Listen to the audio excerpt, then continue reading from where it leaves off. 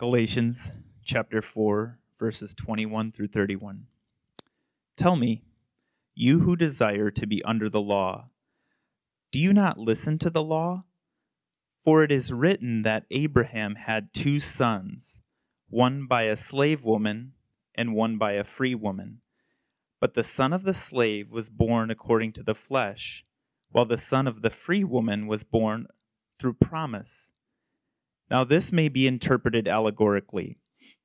These women are 2 covenants. One is from Mount Sinai, bearing children for slavery. She is Hagar. Now Hagar is Mount Sinai in Arabia. She corresponds to the present Jerusalem, for she is in slavery with her children. But the Jerusalem above is free, and she is our mother. For it is written, Rejoice, O barren one who does not bear. Break forth and cry aloud, you who are not in labor. For the children of the desolate one will be more than those of the one who has a husband. Now you, brothers, like Isaac, are children of promise. But just as at that time he who was born according to the flesh persecuted him who was born according to the Spirit, so also it is now. But what does the Scripture say? Cast out the slave woman and her son, for the son of the slave woman shall not inherit with the son of the free woman. So, brothers, we are not children of the slave, but of the free woman. This is the word of the Lord. You may be seated. I remember one of the first things I learned after becoming a Christian was that I had to have my quiet time. And you've heard of, perhaps if you've been a Christian for a while, especially an evangelical Christian, you might have heard of that phrase. And so often we shorten it to QT. So what was QT? You got out your Bible, you read a passage, and then you prayed. And after that, you felt pretty good about yourself. You felt like you were obeying the Lord. And you wanted to please God. And so not only did we learn how to do this ourselves, but then we also become sort of this disciple-making QT people, where we teach everyone around us, this is how you have quiet time. And that phrase, though it's never really in the Bible, we teach it as though this is exactly how it should be. And the one thing I failed to realize in having my QT for so long was failing to see the source, the power, and the purpose of having QT.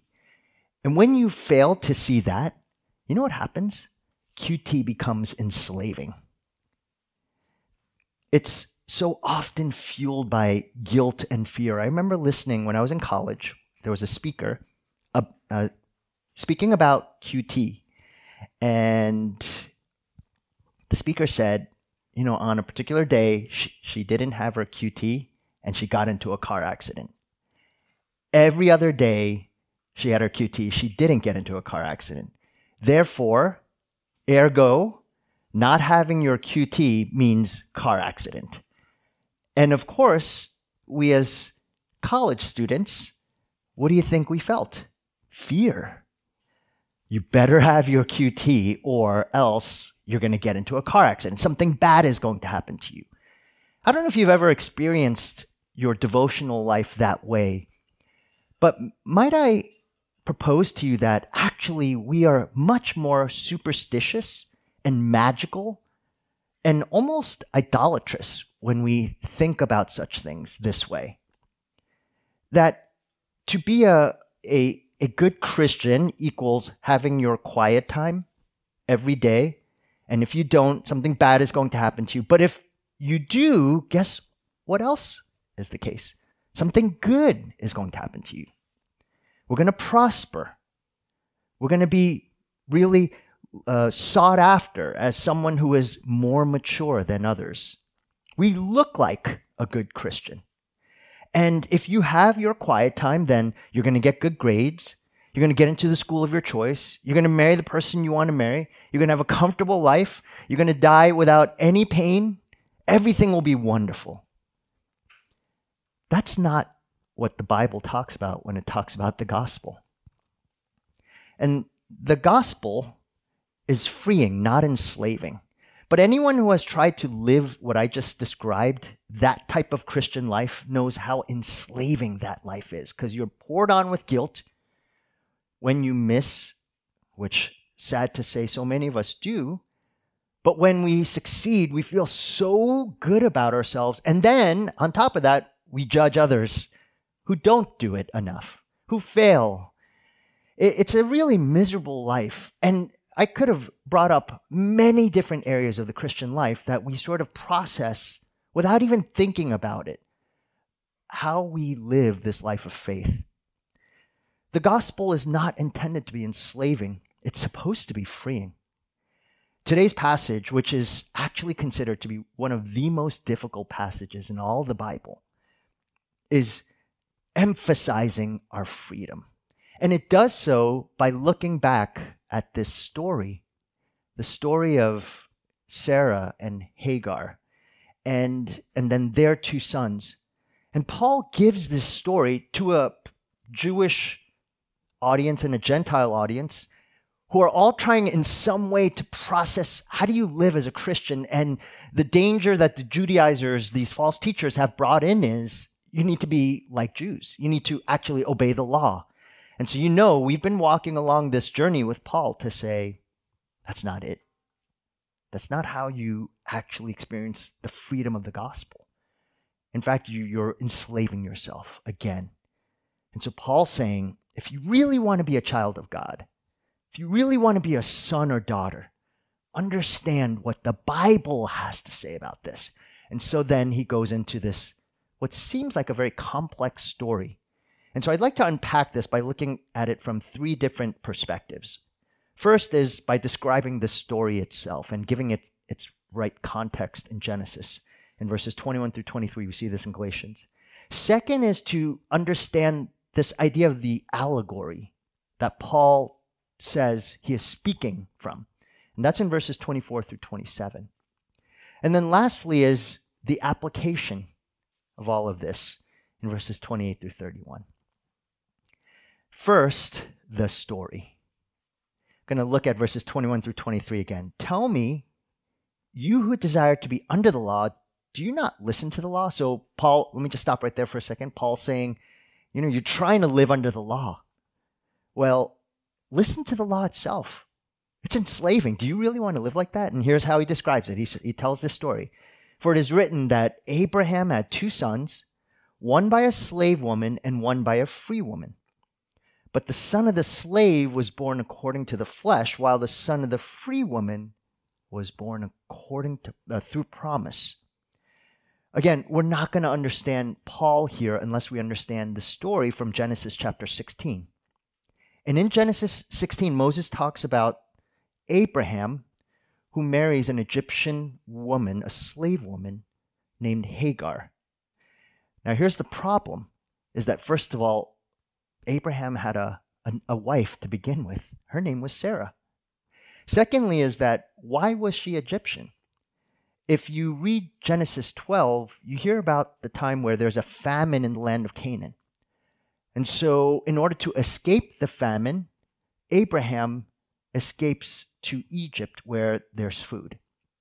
There's a problem with that. We know one thing that the Bible continuously emphasizes is that Egypt is in its own way symbolic of unbelief. It's a place where it's against God. And so one of the things that you're not supposed to do is to go back to Egypt, as the Israelites constantly wanted to do. So in the midst of a famine, God, remember, in Genesis 12, verses 1 through 3, God had made a covenant promise to Abraham. I'm going to make your descendants as stars in the sky, as sand on the seashore. So God, here he goes, makes this promise to Abraham and says, I'm going to just multiply your seed. And then there's a famine. Question for you.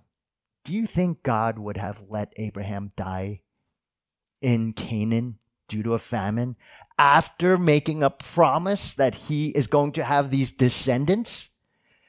Obviously not. So what does that say about Abraham? This man of faith became a man of unfaith, of disbelief, of unbelief. And in that moment of unbelief, he escapes to Egypt. And what does he do? Not only does he not trust God's provision and his covenant promise, but then he also breaks this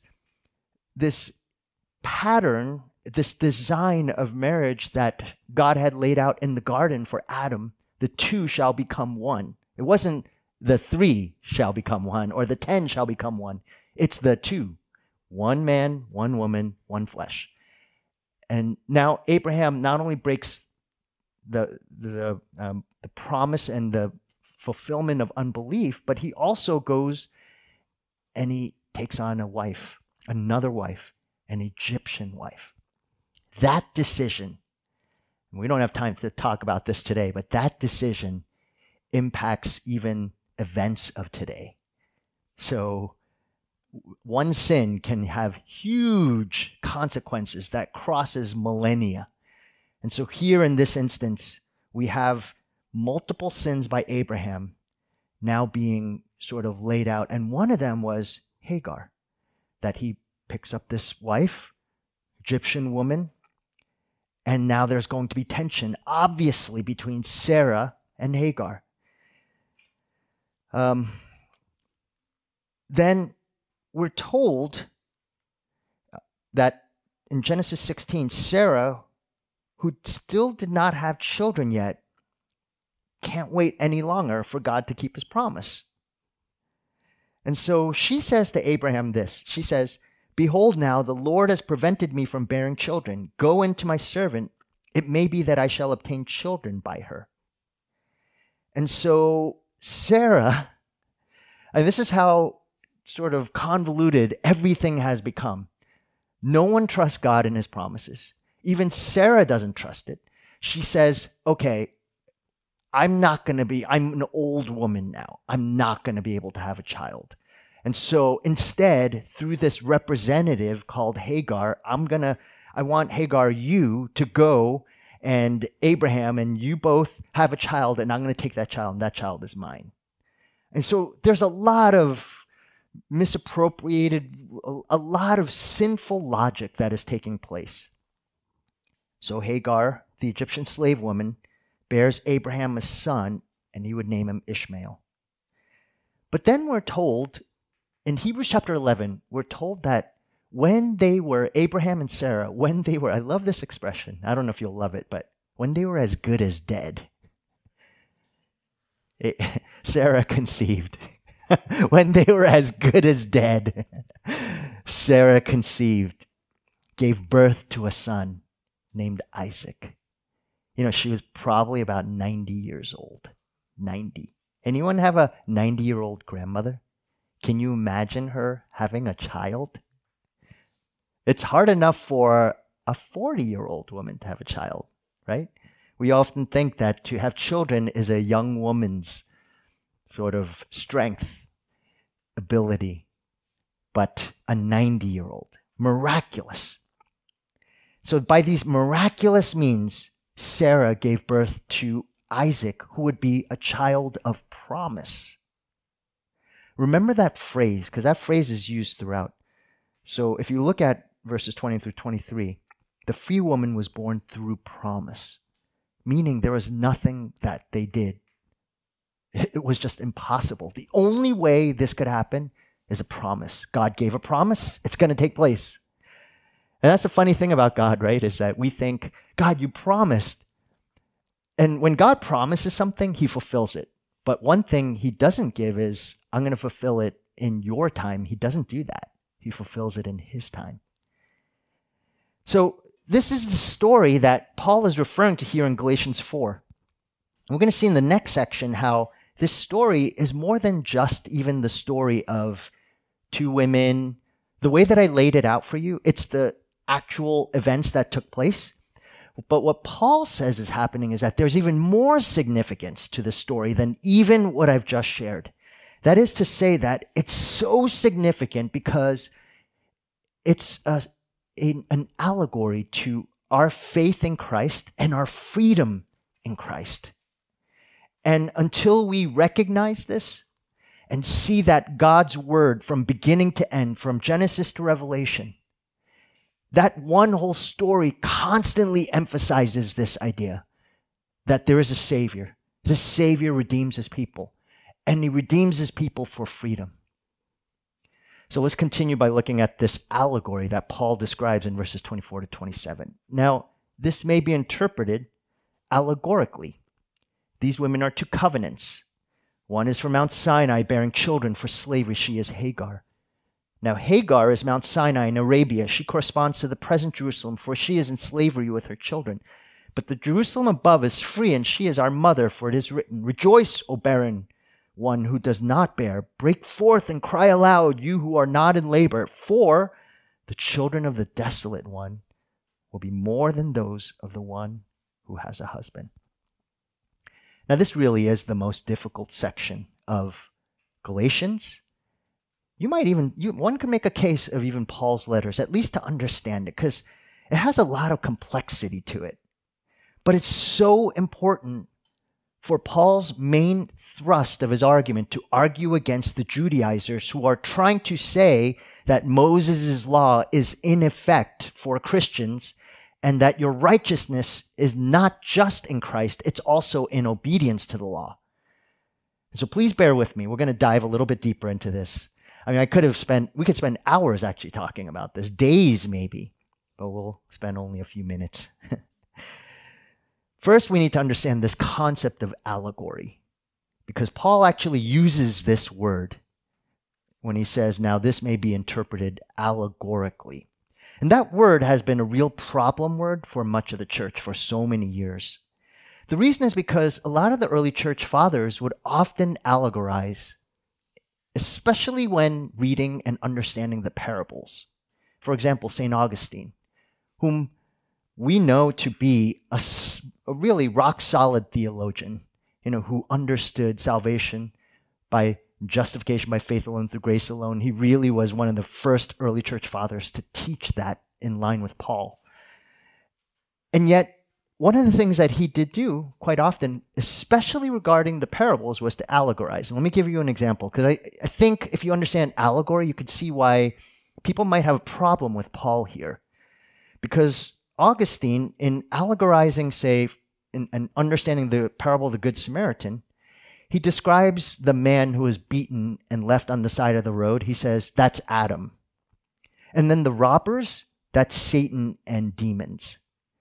And then he says the oil that is rubbed on the man, that the Good Samaritan rubs the oil, that's comfort. And the animal that the man is placed on is the body of Christ.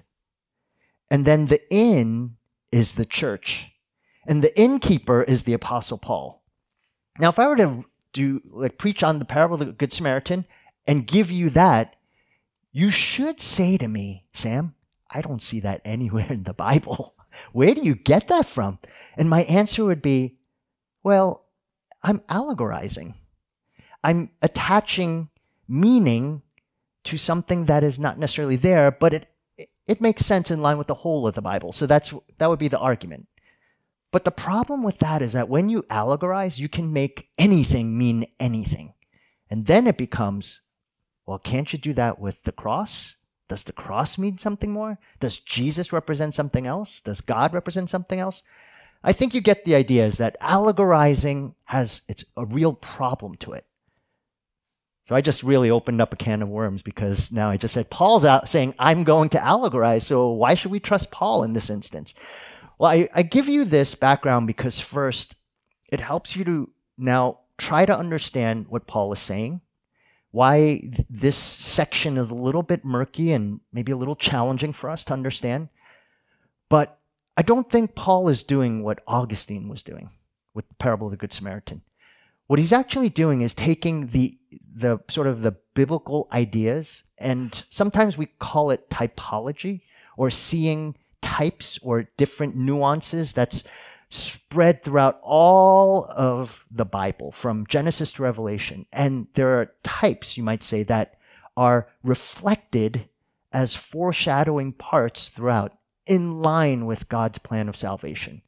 Again, we've discussed this much in Old Testament theology, but I could spend a long time just discussing this, and I know I'm not going to be able to unpack that for you, what I just said so clearly.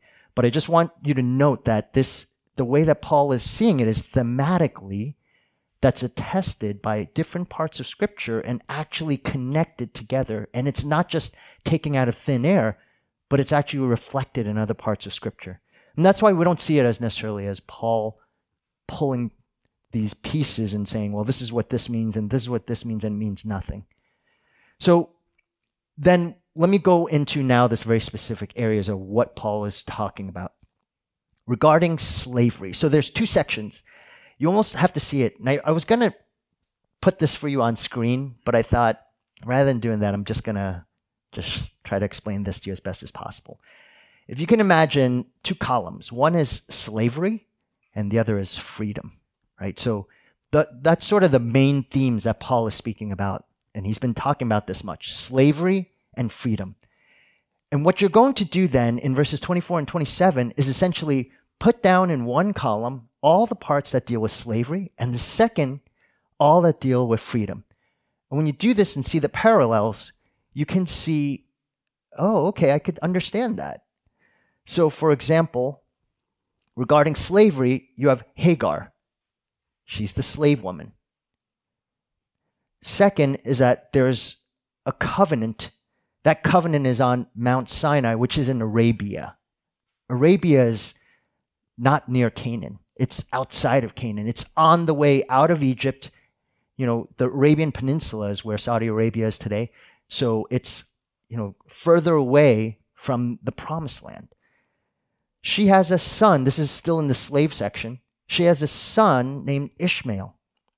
And according to Paul in verse 23, this son is according to the flesh.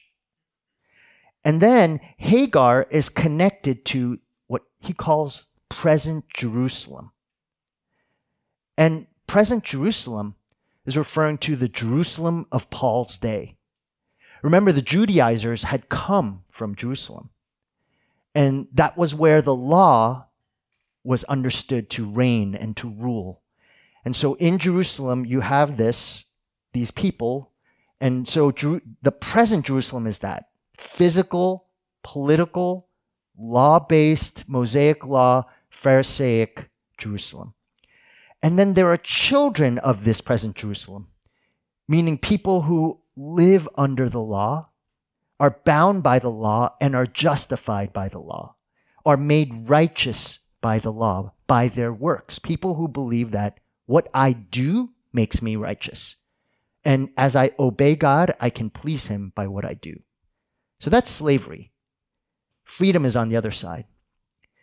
So you have contrasted Sarah, free woman. Her covenant is a covenant not of Mount Sinai, but a covenant of promise. Not based on the law, but based on promise. She has a son also.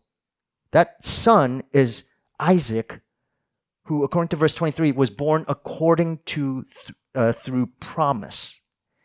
And she is connected to the Jerusalem above, not a physical geopolitical Jerusalem based on the law, but a heavenly Jerusalem based on grace.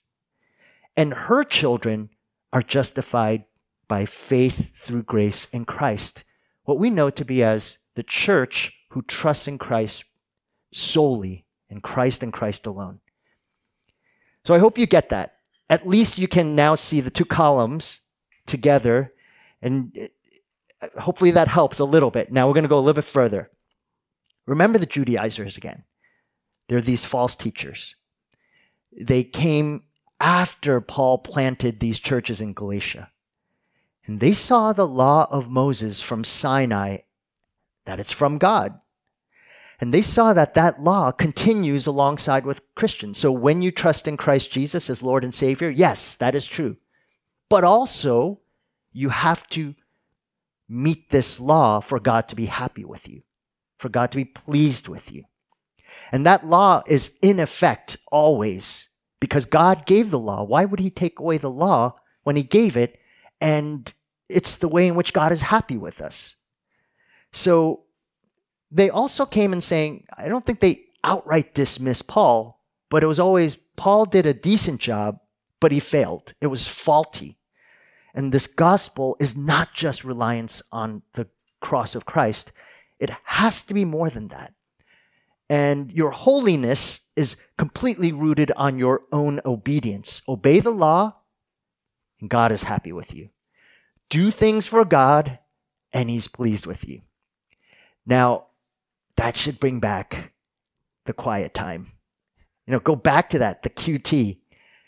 Have your quiet time, and God is happy. Don't have your quiet time, God is angry. Honor your father and mother, God is happy. And guess who really likes to say honor your father and mother? Fathers and mothers. Honor your father and mother, God is happy. Don't honor your father and mother, God is angry. And lie, God is angry. Tell the truth, God is happy. So we've created this two-tier system, sort of this two-column system, you might say, slavery and freedom. But most of it's slavery. It's always thinking like the Judaizers. Yes, I believe in Jesus, but also, and there's always the but also. You can't be saying, don't do this. I mean, you can't. How do you try to live the Christian life without the do's and don'ts? You need those. What are you saying, that we can just do whatever we want? I'll get to that soon, so hang tight on that. So Paul comes back, and as we've been learning, he's been saying, no. The law does not have the power to make you good and holy and righteous. And to drive this home, he looks back at the Old Testament and sees that even in the Old Testament, the law could not change hearts. And then he looks at Hagar, this slave woman who represents the Old Covenant, which is based on a works principle. She was a slave. Her children are slaves. And Paul says they represent Jerusalem, which represents the teachers of the law that are trying to come in and say, it's got to be more than just Jesus dying on the cross. It has to be your works. It has to be something you do. And the Jewish leaders refused to yield to their own righteousness. They just didn't want to give everything to a crucified Messiah. So in this way, anyone who held to the idea that the law makes one righteous, good, pleasing to God, Paul says is a slave. And today we call that person a legalist. Someone who believes that something you do makes you righteous and pleasing to God. And what Paul is saying here is not only are they a legalist, they're not free. Actually, if you've ever been in a legalistic context in terms of faith, you know how unfreeing it is, how much guilt drives everything. And so your conscience is not free. It's never free. It always feels to be a burden to be a Christian. It feels exhausting to be a Christian. It feels joyless to be a Christian. And Paul has been saying this from here in Scripture, so we don't need to look back just only a couple of years ago. We've heard this since the very beginning of the church. But for Paul then, the children of Sarah are the ones who are in this new covenant, children of promise. They're of the Jerusalem above. Righteousness does not come from themselves, but from Christ alone. And because they know this, they're free. And this freedom has implications now and forevermore. Just to let you know, next week and the week after, I'm going to be talking a lot about what this freedom is. Like what it looks like to be free. And to be free does not mean actually we get to do whatever we want. That's actually enslaving. And I'll explain why next week and the week to come. Because if you look at chapter 5, which is where we're heading next, it's a lot of, that's the fruit of the Spirit chapter. Love, joy, peace, patience, kindness, goodness, gentleness, self-control. Now here's the thing. If I were to say to you, and I'm really skipping way ahead. But if I were to say to you, if you ever read that verse, the fruit of the Spirit, love, joy, peace, patience, kindness, goodness, gentleness, self-control. I think I'm missing one. And if you read that and think that's what it means to have the Holy Spirit in your heart as a Christian, and then you evaluate yourself in line with love, joy, peace, patience, kindness, goodness, gentleness, self-control, do you see all of that flowing out of you all the time? No, right? So then you start saying, uh-oh, am I really a Christian? Because that's not happening all the time. If we took chapter 5 on its own and tried to understand it apart from the law and all that we've gone through in chapters 1 through 4, chapter 5 then becomes a law. But we'll see next week. For freedom, Christ has set us free. I love that phrase.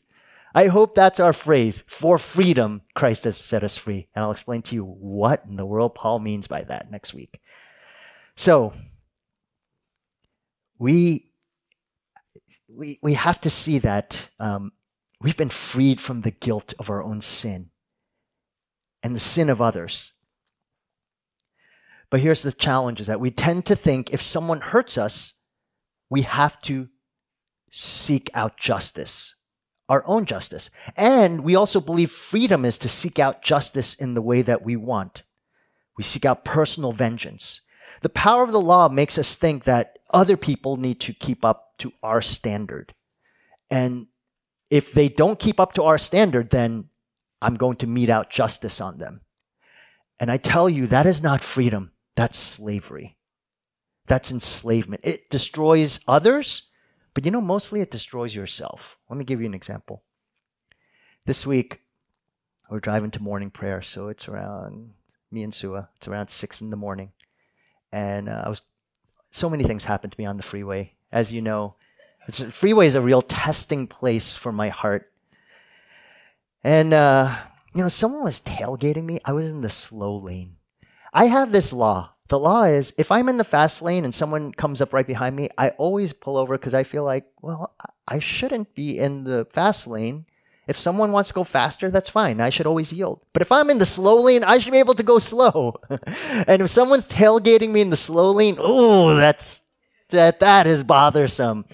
So anyway, I'm going to morning prayer, by the way. Someone is tailgating me in the slow lane. And I was just complaining and getting angry. And then Sua said to me, why are you getting so angry about that? And guess what? I got angry at her for not agreeing with me. I was just upset. I was like, and then, so now I'm already upset. We're walking in, and the workers are working in the next building. The dentist who is our neighbor. And I started thinking, man, if only we had a good contractor, we would have been in our building already. And I started getting angry about the contractor, and then we walk in, and I sat down. I had to speak from Colossians. And the text that I had to speak from, it talked about having perseverance with joy. Being patient with joy. Actually, that was the phrase, patience with joy. And so I shared with everyone, this is what I'm facing. The reason why I had to bring this up is that I had the freedom to be angry, but do you think that was really freeing? That was enslaving. And here's the problem. First act of anger, it controls me. Then someone says something, even someone who cares about me, and I get angry at them. Then I look at something else, and it just starts building and building. I'm not free. I'm a slave. See, we tend to think that freedom is being able to do whatever you want, but we're not free. Actually, we're controlled by a depraved heart. And when that takes place, it starts going to every direction, and I can't even help myself. I'm actually a slave. No, we are most free when we believe we are saved by faith alone through Christ alone. When we're most aware of the depth of our sinful heart, and we are willing to run to Christ, who is our only hope and our only freedom. And we know we can't conquer anger or lust or envy by trying hard. Accountability groups, they're important, but they don't actually solve the problem. Counseling doesn't. Reading good books, listening to messages, all of those things are helpful, important, but they do not solve the problem. Only when we know we are children of promise, where Christ and his atoning work is what gives us a new identity, a new hope. And when we have that, only then are we truly free. Again, I'll unpack this a lot more practically next week. Look at the two women again. Think about this. Abraham goes into Egypt, sees Hagar, sin and another sin, is somehow drawn to her for whatever sinful reason. Then Sarah, who acts without faith, and Abraham, who also acts without faith, decide to take matters into their own hands. Why? Because God isn't acting fast enough. Or maybe he's not going to fulfill his promises. Maybe God isn't faithful. Maybe everything about God has been a lie. And so what do? They take it all into their own hands by their own power and strategies and their own plans. What a diabolical plan. But they do it anyway, right? So Paul says Ishmael is born according to the flesh. Do you see how he was born according to the flesh? Because it was all their strategies and plans. When from their sinful heart, not trusting in God, deciding they're going to do it on their own, they come up with this, unhatch this really strange plan, and it leads to terrible consequences. That is a child born according to the flesh, by their will, by their power. And I tell you, we act this way so often. We might not do exactly what Abraham, Sarah, and Hagar did, but how often do we say to God, God, I've waited on you. You haven't been faithful to me, so I'm actually going to take this route. Maybe we're thinking, you're a single person. You're thinking, I want to get married. Scripture shows us that we need to marry someone who, if you're a believer of Christ, to marry another believer. But we've been waiting. There's no one coming. And so we say, I got to take it into my own hands. Just going to find anybody, somebody. Maybe it's a job. Oh, I don't really like this job.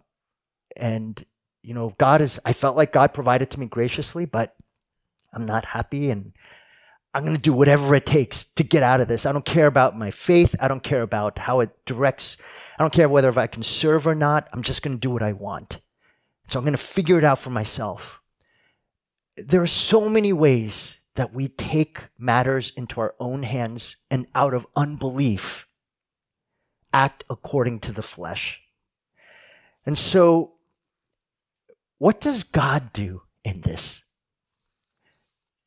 He acts according to promise.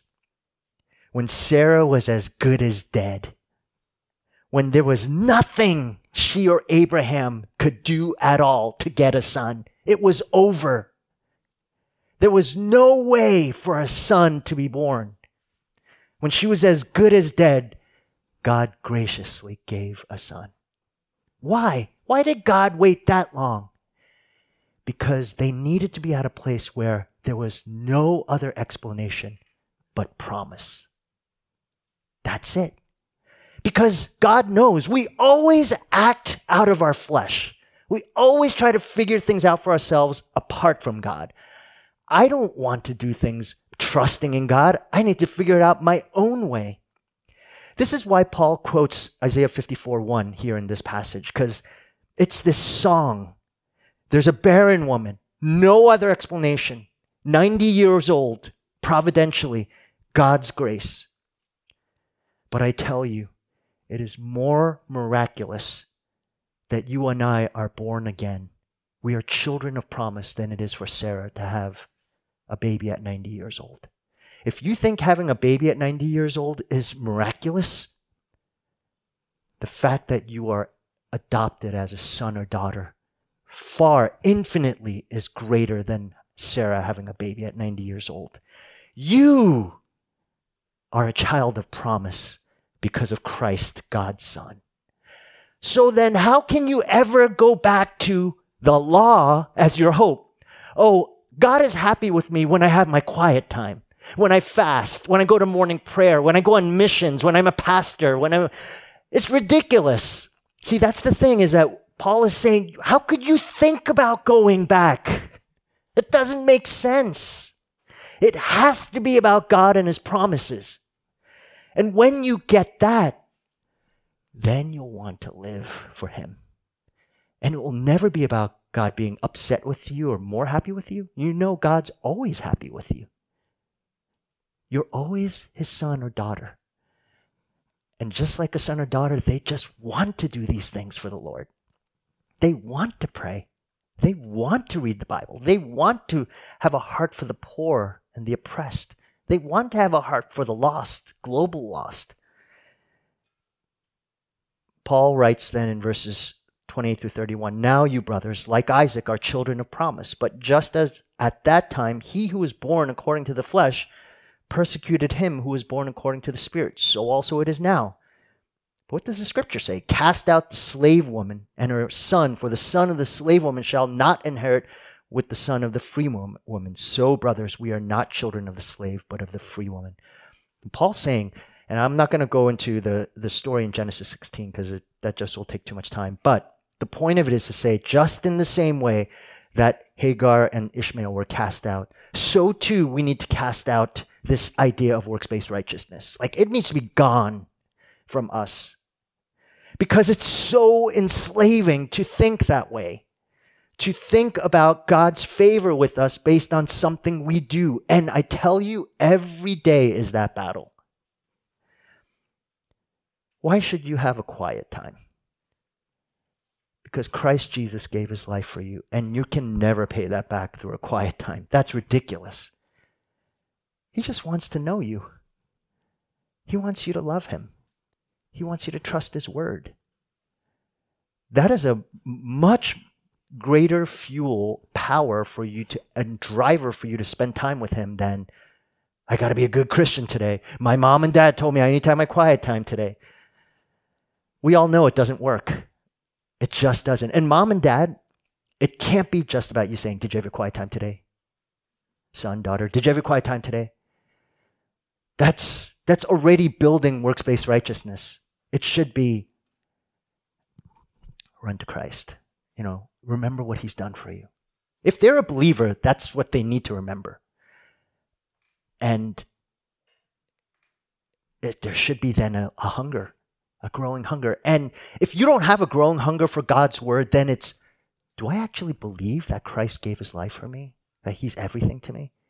See, that's what it's meant to do, is the law is meant to cause you to question. What do I believe? That will be a greater motivator to actually having quiet time than someone saying, have your quiet time, have a checklist.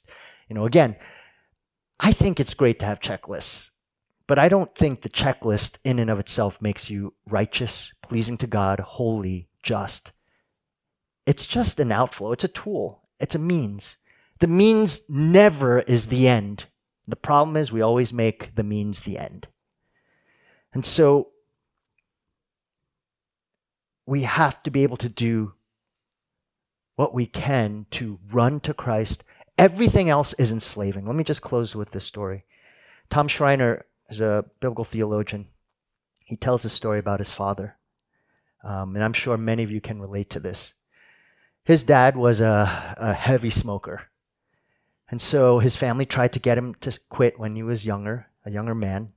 But of course, anyone who's perhaps either been in this position or maybe had a father or mother who's been in this position, he got angry every time they said, you got to quit smoking. You got to do this so you can live longer for your grandchildren. They'd be like, just leave me alone. I want to do what I want to do.